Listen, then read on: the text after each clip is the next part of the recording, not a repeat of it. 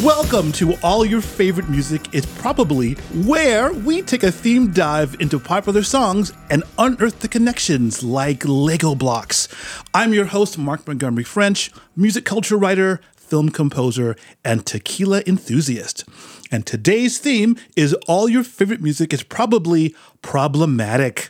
And my guest today is writer and KALX volunteer and storytelling jukebox, Stephanie Kalem. Hi. Hi, Mark. Thank you for having me. Thank you for being on my podcast / radio show. And today we're going to talk about the fact that over time, words change meaning.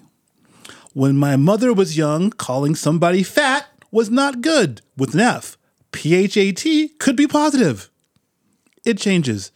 Bad was not good, then bad became good, and people became confused. And there's lots of, there's so many words like that. There's so many, just the word gay, right?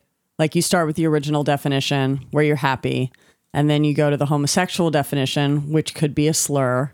And then you get to today where if you are of a homosexual persuasion, you can use that word however you like. But if you're not, you probably can't. You probably really should leave that one alone. Leave it to the professionals. So we're going to talk about songs that are problematic. Not that they should be canceled, not that they're not good, because they're all great. But sometimes over a period of your life, there's certain words, certain concepts that were okay with you when you were younger now seem, wow, that was a hit. That seems way out of left field. Yeah, I feel like this particular topic is so good for this podcast, having listened to a few episodes, because so many of these pop songs are like, poison candy. There's so much just like, oh, I never listened to the verses. Or like, I've been singing this song since I was a child. That's the word. There's one song when I was young called My Sharona by The Knack. If you have not heard My Sharona, it was big. It was #1 song for 6 weeks in America. It put The Knack on the map. It put Weird Al on the map because I think his first song was My Bologna. So two careers popped out from this song. And I didn't know what he was singing about. I knew he was singing about a woman named Sharona that he thought was his. My first exposure to this song, as I recall, was they used to have these little, I don't know if you remember, these little albums. They were, I'm holding my hands up like your audience can see. Yes. But, 3-inch by 3-inch cardboard sleeves with a pink bubblegum record inside. Of course. And I had a My Sharona one when I was, however old, little. Yeah. And so I now realize one of the lines he is saying a lot, which is never gonna stop, give it up, such a dirty mind, always get it up for the touch of the younger kind. My, woo. Yeah, that went over my head when I was 10. Same. And I actually think that the name of the record, and I didn't look this up, but I do think the name of the record is And the Little Girls Understand, or But the Little Girls Understand. That was another album. So I guess he has a thing. And, everybody has their themes. And I guess that's Doug Fieger, who wrote it when he was 25 and he met the real Sharona when she was 17. And they fell madly in love. Well, are they still together? They are not. Perhaps she aged out. I don't know. And with that, I want to play for you the song that ruled the nation for a whole month and a half, My Sharona by The Knack.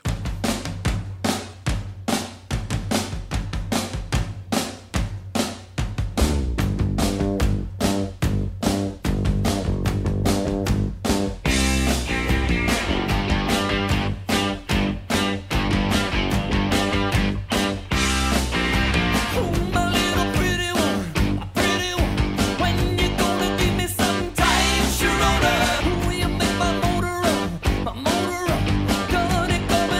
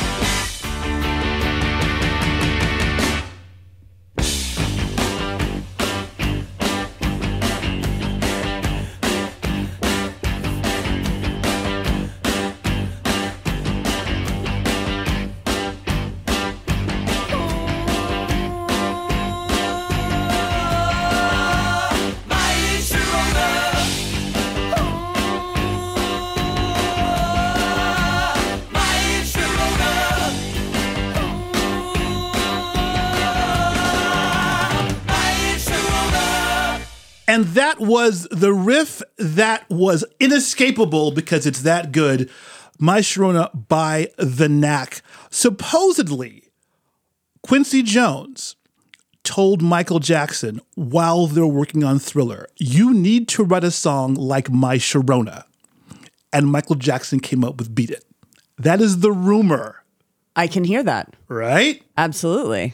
I also heard that someone asked, I think Warner Brothers asked Devo to come up with something they could make into a single and pulled out My Sharona, and they came back with Whip It. So that's perverse. I love it. I love that. By the way, that Devo album, Freedom of Choice, was their attempt at making an R&B album. Think of the cover. It's 5 people in matching suits looking at the camera, which is unlike any album they'd done previously, right? It was basically them trying to be the Temptations. I mean, you know, that speaks volumes for what happens when a particular kind of artist interprets something without trying to be super, like, have super fidelity to the original idea, right? Where they're just like, let's pour it into, you know, the urn of our creativity that has all these chinks and holes in it and see what comes out. See if it's drinkable. And it was. It really was. It was the Kool-Aid of its time. Speaking of foodstuffs, let's talk about Brown Sugar by the Rolling Stones. Again, I love this song. It was one, when I was trying to play guitar, well, I can play guitar now, but when I first started, I stupidly picked up the hardest things to play. I picked up Police, Synchronicity. Andy Summers is nothing like what a beginner should try and play at all. You will either become a better guitar player or you will put the thing down. And also, I picked up Queen's Greatest Hits. Again, Brian May, not somebody you just want to waltz into coming straight off a Bob Dylan songbook. But I did figure out how to play the riff in Brown Sugar. It actually isn't that hard. It's really cool. I was into it for the riff. Not so much the lyrics, because I didn't know what they were. Something, something, Brown Sugar. Right. So I grew up with a sister and a cool aunt who were like Stones fanatics. Nice. So I grew up listening to the Stones. Okay. And so, yeah, I mean, you get that chorus stuck in your head and the riff. And I think like from an early age, I had identified it as spicy. You know, yeah, like where I was like early edgelord behavior. I wouldn't have identified it as that, but I think I just knew. I think I was tuned into pop culture enough to know that like Mick Jagger is definitely trying to push some buttons. But then I listened to the verses and I was like, oh dear, what are we celebrating here? We're celebrating a guy who runs a slave ship, who likes to beat the women and then have his way with them in a very particularly rude manner. The chorus, Brown Sugar, how come you taste so good? Got me feeling now for Brown Sugar, just like a black girl should. To Mick's credit, he doesn't say black girl anymore in concert. He says young girl. Oh, thanks, Mick. Well, to be fair, most girls are young to Mick Jagger now. I will say that, you know, there's that additional layer of like where like black and brown skin is always, compared to food. Oh, yes. In narrative art, and like whereas like white skin gets like porcelain and snow and moonlight. So just to like add insult to injury on this one. Yeah. Again, I can't argue with the song construction, but I'm not singing it driving down the street quite as much. And so with that, I'll give you the opportunity to make your own choice. It's Brown Sugar by the Rolling Stones.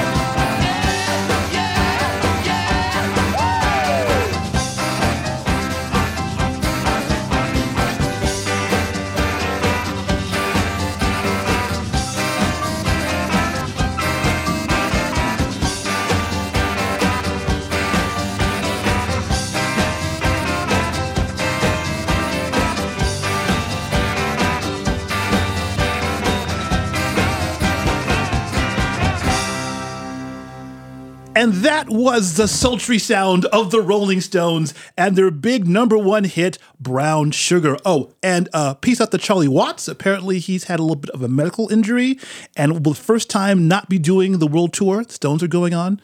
Oh, wow. I think he's 80. I mean, it's amazing he's lasted this long, honestly. I love Charlie Watts as a clothes horse. Like, I love all the stories of him, like, not putting anything in his pockets because he doesn't want to ruin the line of the suit. You know, like, I'm just like, where did that come? Like, at what point in your development into rock stardom did that happen? Really? The great story about Charlie Watts, I think basically Mick was doing an interview within Charlie Watts's earshot, and Mick made the mistake of calling Charlie Watts his drummer. Oh. And I think Charlie either threw something at Mick or punched him and said, "No, you're my singer." Makes a lot of sense. And Mick apologized. I want to take you back to 1989, in which, let's see, the big rap songs I remember from 89 were Public Enemy's Fight the Power, I think Biz Marquis' Just a Friend, and then there was Beastie Boys' Paul's Boutique. But the biggest selling song of that year was Tone Loc's Wild Thing, because that's what radio could deal with. And the second single by Tone Loc was called Funky Cold Medina. And again, this song went to #3. This song sold 1 million copies. And if you hear the song now, part of you goes, really? This made it onto radio? For those of you who do not remember Funky Cold Medina, verse 1, he sees a dude who he thinks is lower than him, surrounded by women. How'd you get it? Oh, I got this thing called Funky Cold Medina, essentially a liquid roofie. Okay, verse 2, he roofies his dog. And then slut shames the dog because the dog is having more activity than him. Verse 3, he roughs up a trans person who he roofied, but then had the audacity to be upset about the presentation. Verse 4, he roofies a woman who then decides she wants to settle down, which makes him mad. Not one part of this song has any redeeming qualities whatsoever, nor any particularly great rhyme schemes. This is like it's Brass Monkey, which is about a similar thing. The Beastie Boys, Brass Monkey is also, it's just another, it's made by Funky Cold Medina people, but you know, it's sold to white people. I don't know. Yes. It's different branding. Except that, yeah, you have that, it's like a poo-poo platter. You've got the bestiality, you've got the homophobia, like you just kind of pick up all the sides on the way to the pop ear holes.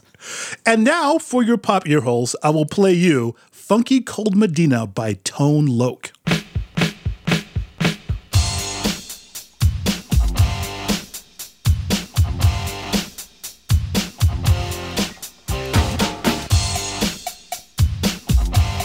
Dig it. Coolin' at a bar, and I'm looking for some action. But like Mick Jagger said, I can't get no satisfaction. The girls are all around, but none of them wanna get with me. My threads are fresh and I'm looking deaf. Yo, what's up, what LOC? The girls was all jocking at the other end of the bar, having drinks with some no-name chump when they know that I'm the star. So I got up and strolled over to the other side of the cantina. I asked the guy, why you so fly? He said, Funky Cold Medina.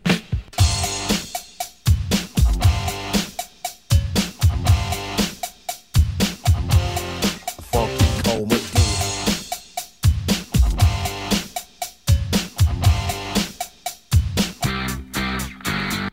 This brother told me a secret on how to get more chicks. Put a little Medina in your glass and the girls will come real quick. It's better than any alcohol or aphrodisiac. A couple of sips of this love potion and she'll be on your lap. So I gave some to my dog when he began to beg. And then he licked his bowl and he looked at me and did a wild thing on my leg. He used to scratch and bite me before he was much, much meaner. But now all the poodles run to my house for the Funky Cold Medina.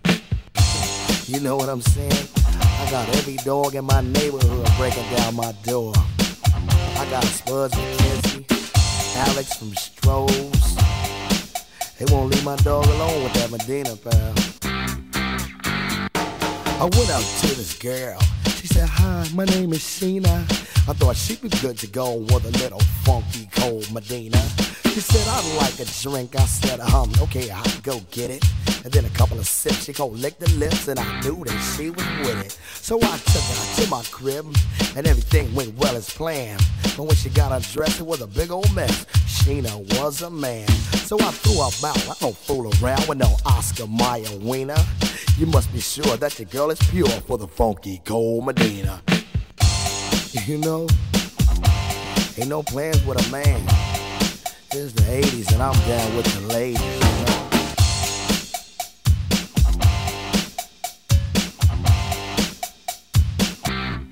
Break it down.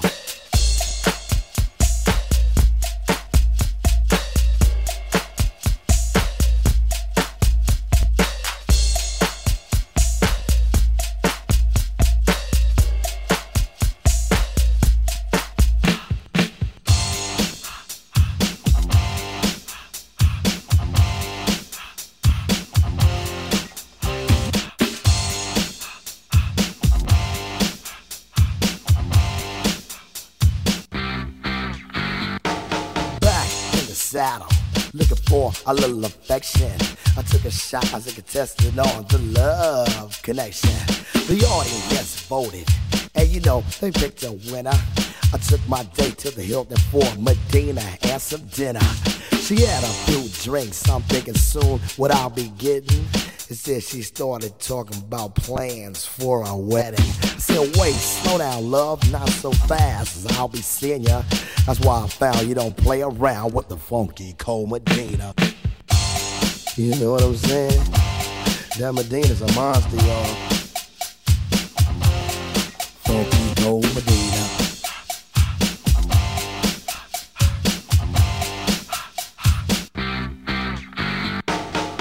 And that was Funky Cold Medina by Tone Loc. Yeah, it's a little, much. Mm-hmm. Yeah, it's a little on the nose. On the nose. And now I want to talk about a much more elegant song.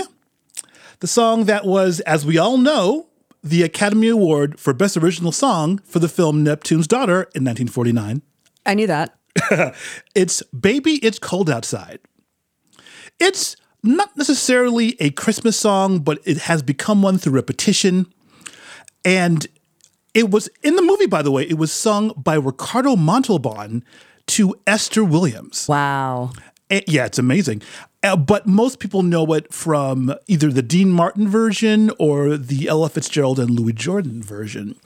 And if you haven't heard the song, it's a man and a woman. It's late at night.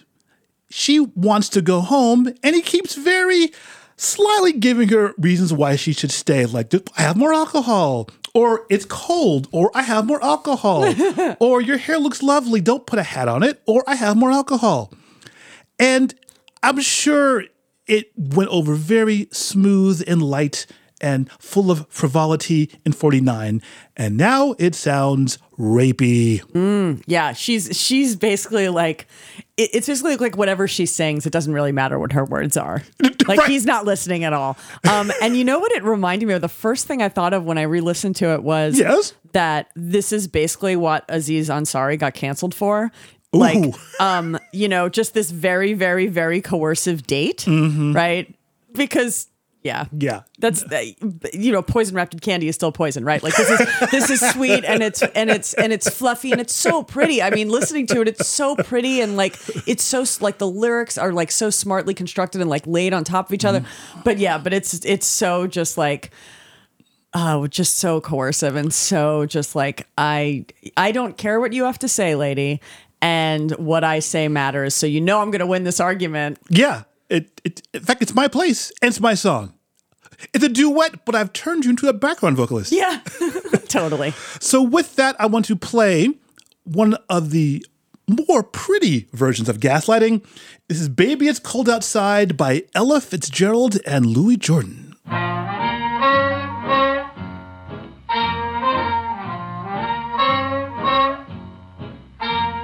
I really can't stay. But baby, it's cold outside. I've got to go away. But baby, it's cold outside. This evening has Been hoping that you so drop in. very nice. I'll hold your hands, they're just like My ice. mother will start to worry. Beautiful, what's your And hurry? father will be pacing the floor. Listen to the fireplace So roar. really I'd better scurry. Beautiful, please don't Well, hurry. maybe just a half a drink Put more. some records on while I The pour. neighbors might think. But baby, it's bad out there. Say, what's in this drink? No cabs to be had out there.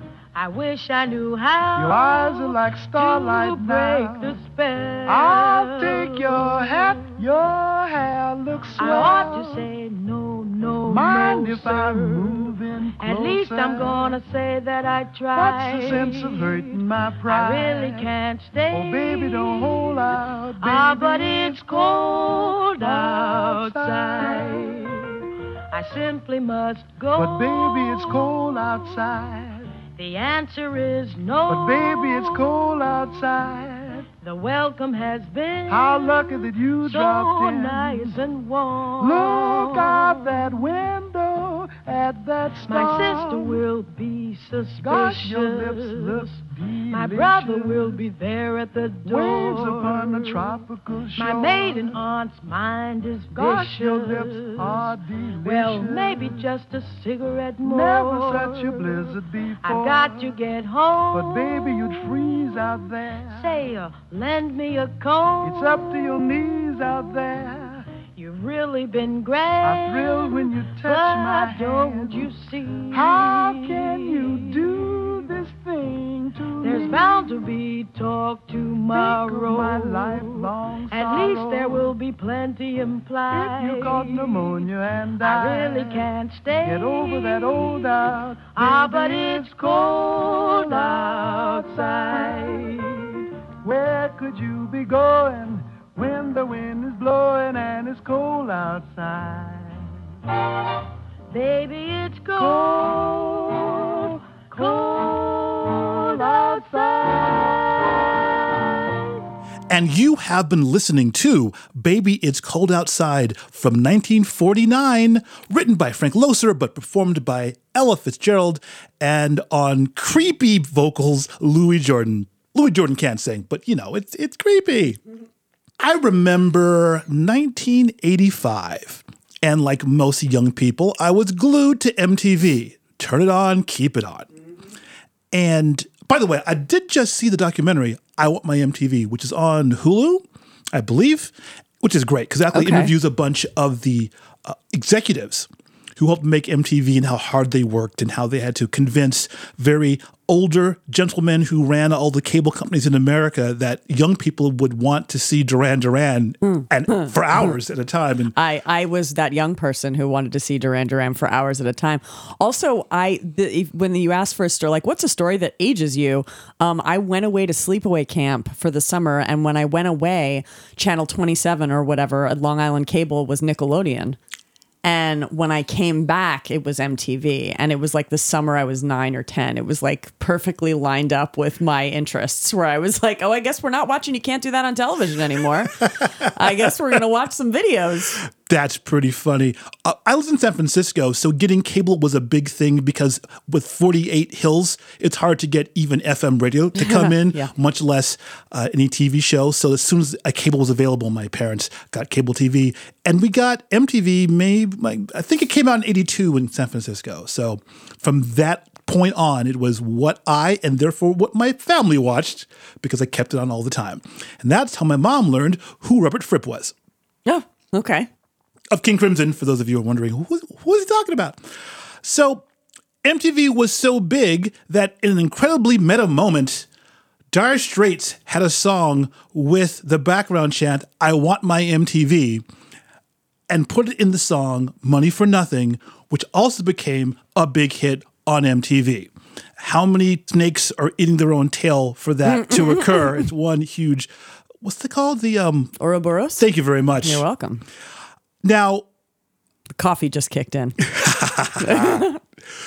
Now, beyond the fact that that song sounds like What If Bob Dylan fronted ZZ Top, lyrically, it was based on a conversation that Mark Knopfler, the songwriter and singer and guitarist for Dire Straits, overheard in an appliance store. Two macho dudes watching a fleet of TVs, all with MTV on it, because that's how people used to do it, and wrote everything that they said and turned it into the song, including a liberal use of, let's call it the F slur right now on the air. I don't want to say the word. And I cannot believe that song, they dropped it 3 times in one song. This song was a radio hit of huge proportions. It was number 1. You could not escape that song in 85, even if you didn't have MTV or radio. You'd have to avoid cars. You'd have to avoid, it would pop out of every speaker. It was just that big. And yet, this line was okay. Now, I understand, and here's where it gets interesting. He's writing in the first person. Yeah, I mean, this song it's a real shame that he went, that he sort of doubled down or tripled down on that particular word, because, I'm not a Dire Straits fan, but this is like, it's super smart satire in a pop song. Yeah. Like, you listen to it and you get it. Like, you there's no question that he's lampooning something, and that especially then when you layer in the I Want My MTV and you have Sting doing the background vocals, right? Another MTV star. So like, it's definitely like smart satire, but not only, do we have that word so many times, which, was probably very hurtful for a lot of people at the time to hear so much, but also like, he really he likes saying it, like it could just be that he's committed to the song, but he's not embarrassed. He's working it into the rhythm, and he's saying it with gusto. He is. And now we're going to play, for historical reasons only, the uncensored version of Dire Straits' Money for Nothing.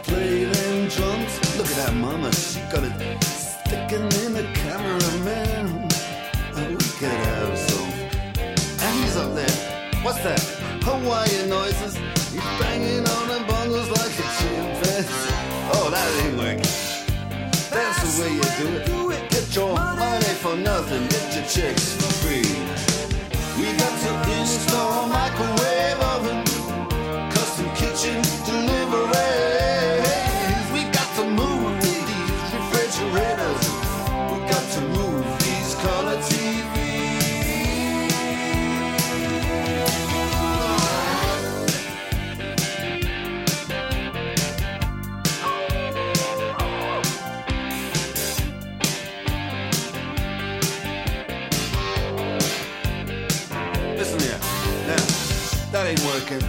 That's the way you do it. You play the guitar on the MTV. That ain't working. That's the way you do it. Money for nothing and your chicks for free. Money for nothing. And the chicks for free. What's that? For nothing. And the chicks for free. Look at that. Look at that.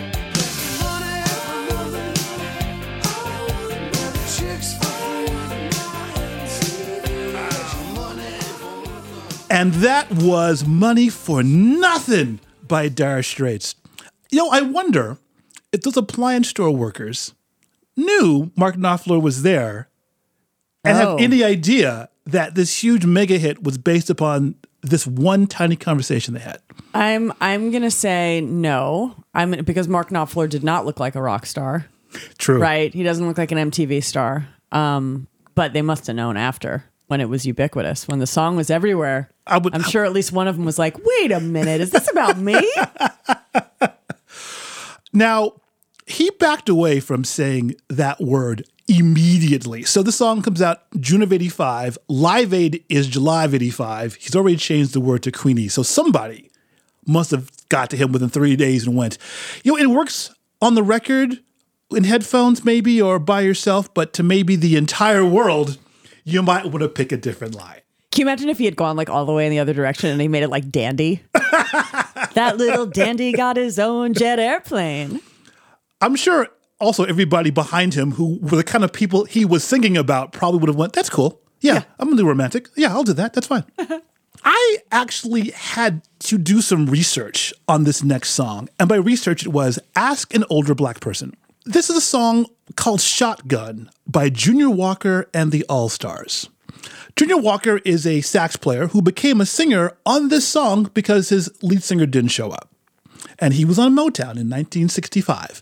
Now, if any of you remember what was happening among the black folks in the 60s, we're talking about 2 years. 1963 was the March on Washington. That's the I Have a Dream speech, right? 250,000 people there, one of the biggest marches about human rights in the history of the world at that point. That led to the Civil Rights Act of 1964. In the South, there are lynchings of black men on a weekly basis going back to the 1860s. So 100 years of this, right? So what song does Junior Walker decide to record? A dance tune about shooting people. I mean, you know, there's a lot to shoot people about in that lead up. And it's not like his vocals are submerged or he's mumbling. Literally, the first word is shotgun, and the next line is shoot him for they run now.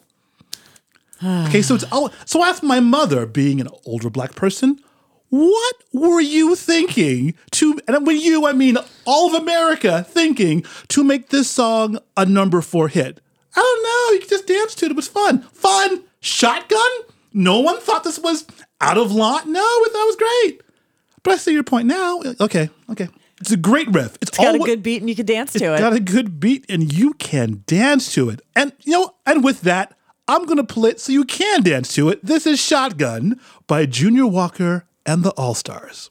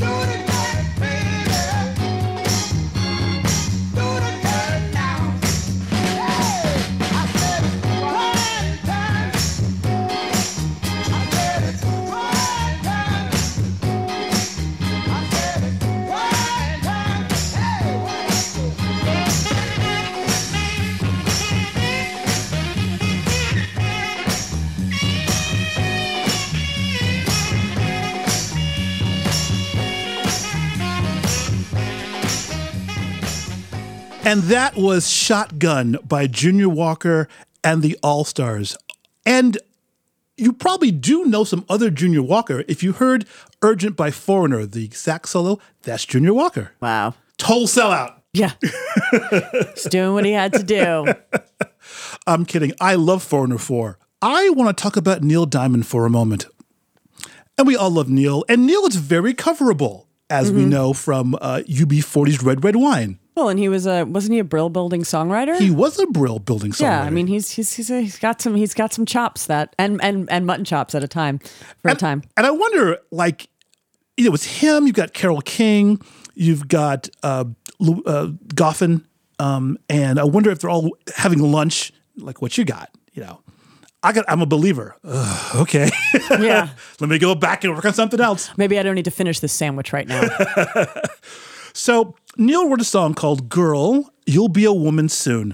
And he supposedly wrote it because he wanted to acknowledge the women who came to his show.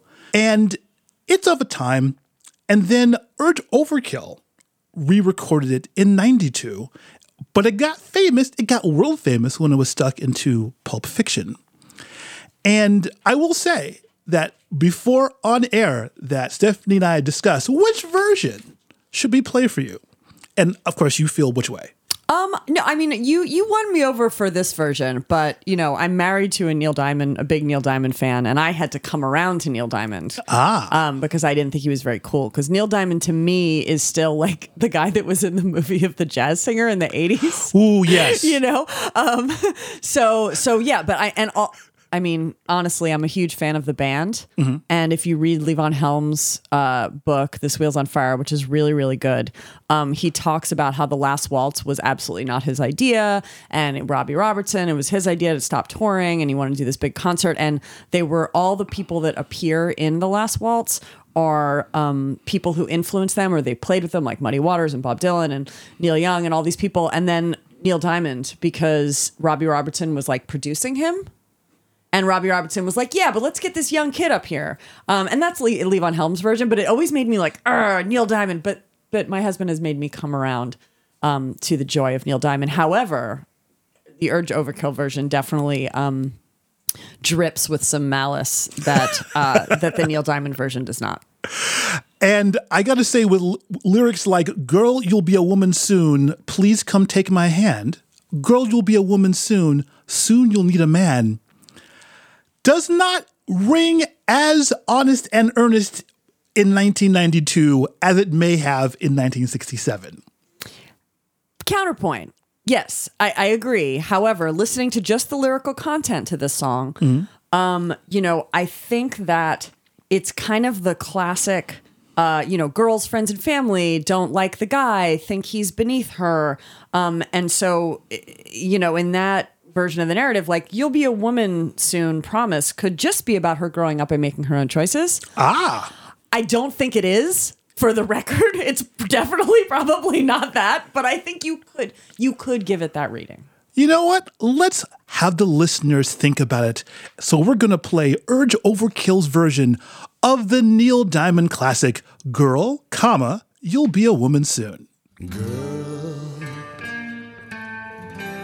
you'll be a woman soon. I love you so much, can't count all the ways I died for you, girl, and all they can say is he's not your kind. They never get tired of putting me down, and I never know when I come around what I'm gonna find. Don't let them make up your mind. Don't you know, girl, you'll be a woman soon. Please, come take my hand.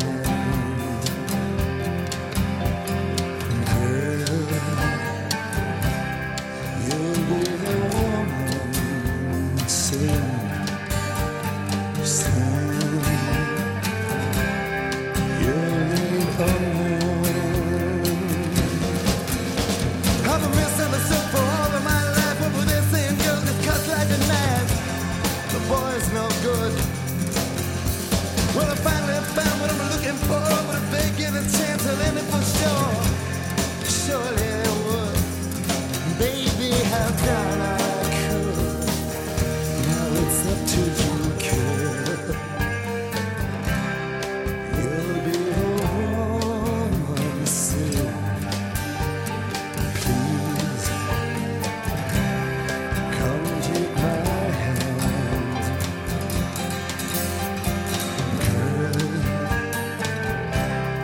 You'll be the woman soon. Soon. You'll need a man.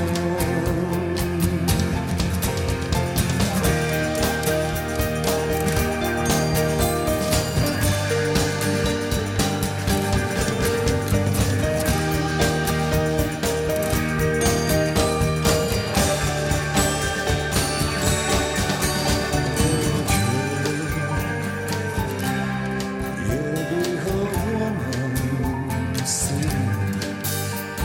Please,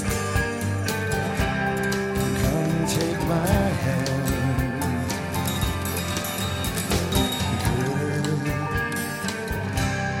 Girl, you'll be a woman soon. Soon, but soon you'll need a man.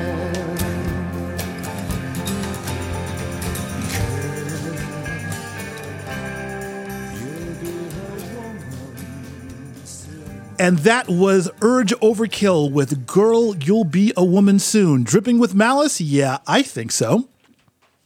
Creepin' Malice. Creepin' Malice. By the way, Urge Overkill, I found out their name comes from a lyric from Funkadelic. Oh, I could see that. I wish I could remember what song it was. I'm sure someone will respond back in the comments. Oh, it's this one. I want to talk about cultural appropriation. When does one draw the line? For example, the history of Gwen Stefani has basically been, maybe I'll do some East Indian headwear and maybe I'll drape Japanese women around me as mannequins. Accessories. Look, I think she wore a Native American headdress at one point. I mean, she's been trying on everything except for blackface. Which, by the way, Neil Diamond wore in The Jazz Singer. Hard to come back from that. But I'm sure he did it ironically. Did he? But before modern rock became an actual radio programmable thing, we had very little British rock bands with big hits in America that weren't Zeppelin. And the Vapors had their one hit, Turning Japanese. It was big pretty much everywhere that English was spoken as a first language. And it got to the beginnings of the top 40 here. And of course, I loved it because it has good energy and the lyrics are fun to say with your mouth.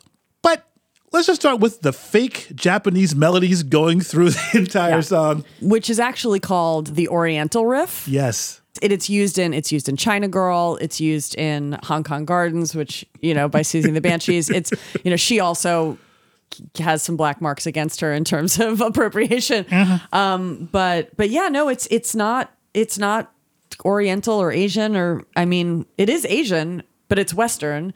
It's from an Aladdin stage show in 1847. Wow. And it's in England, I think. So yeah, that particular riff, it's appropriated and it's Crab Rangoon to begin with. Like it's not really Asian. It's finger quote Asian. But it is definitely shorthand for the mysterious Orient. And are we even going to talk about what the Vapor song is? In addition to that, what the Vapor song is about? There are two competing theories. Okay. So which one did you hear? I have always heard that it's about masturbation. I've heard specifically that not only is it about masturbation, but your eyes will slant at a certain point during it, and therefore you will be looking like a Japanese person. Yes, that is the version that I understood. Now, the band has said that A romantic breakup is feeling like you're now from a foreign culture. Oh, please. But also, if you're pushing 60, wouldn't you want to change the narrative? Sure. Or, at least lean on the, well, it's up to your interpretation. That's art. Right? Yeah. Well, To the listener. Well, let's have the listeners to figure out which one you think they were talking about. This is the Vapors with Turning Japanese.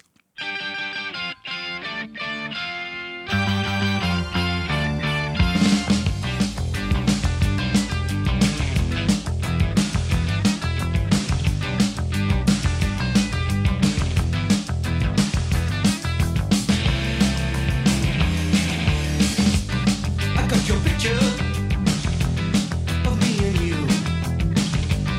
You wrote I love you. I wrote me too. I see the stare at it, there's nothing else to do. Oh, it's in color. Your hair is brown. Your eyes are hazel. And soft as clouds. I often kiss you when there's no one else around.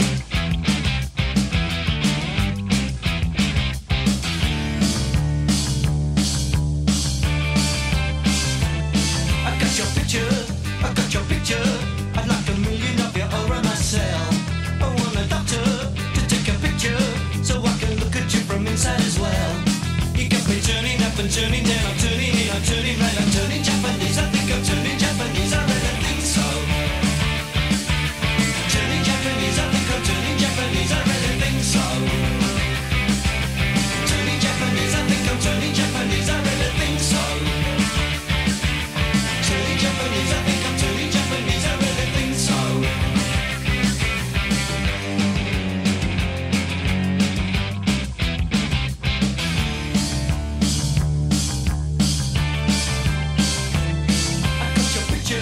I got your picture, I'd like a million of them around myself.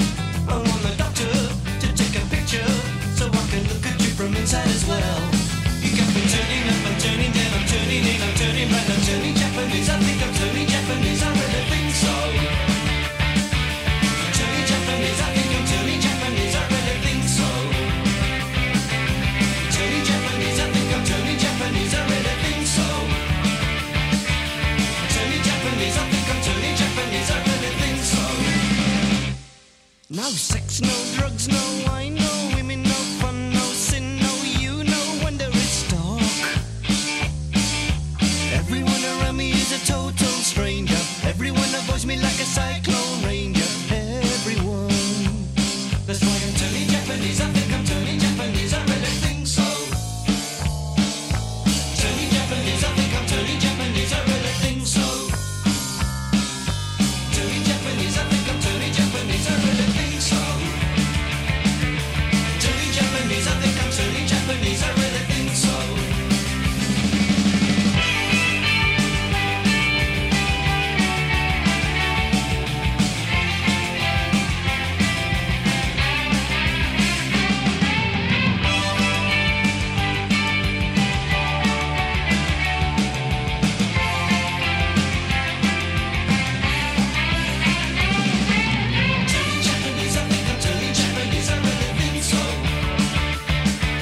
Turning Japanese, I think I'm turning Japanese, I really think so. Turning Japanese, I think I'm turning Japanese, I really think so.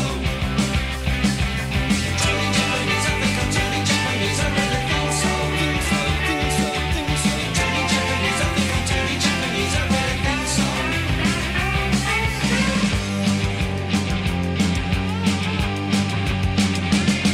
And that was Turning Japanese by the Vapors, or as they hate to call it, the one hit.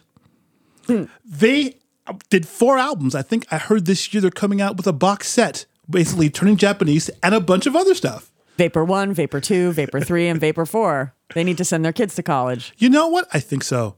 Stephanie, I'd like to thank you for being on my podcast/radio show. It's been an absolute pleasure. And if you ever want to do part 2, we can just only talk about how rock and roll is built on the teenage male libido. Y'all heard this, season 2. We already have one episode coming up. And that is our show for all of you. Please come back next week when we'll unveil another fun theme. And hey, I have dates.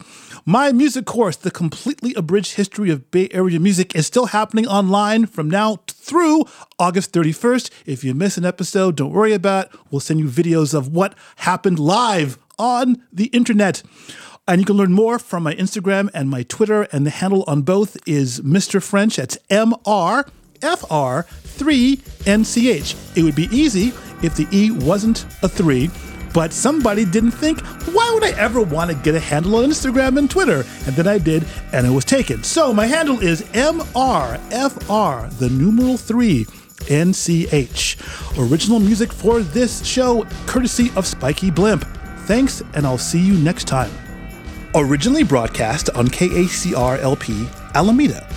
Underwritten by Outdoor Afro, a not-for-profit organization committed to reconnecting Black people with nature and changing the face of leadership in the outdoors.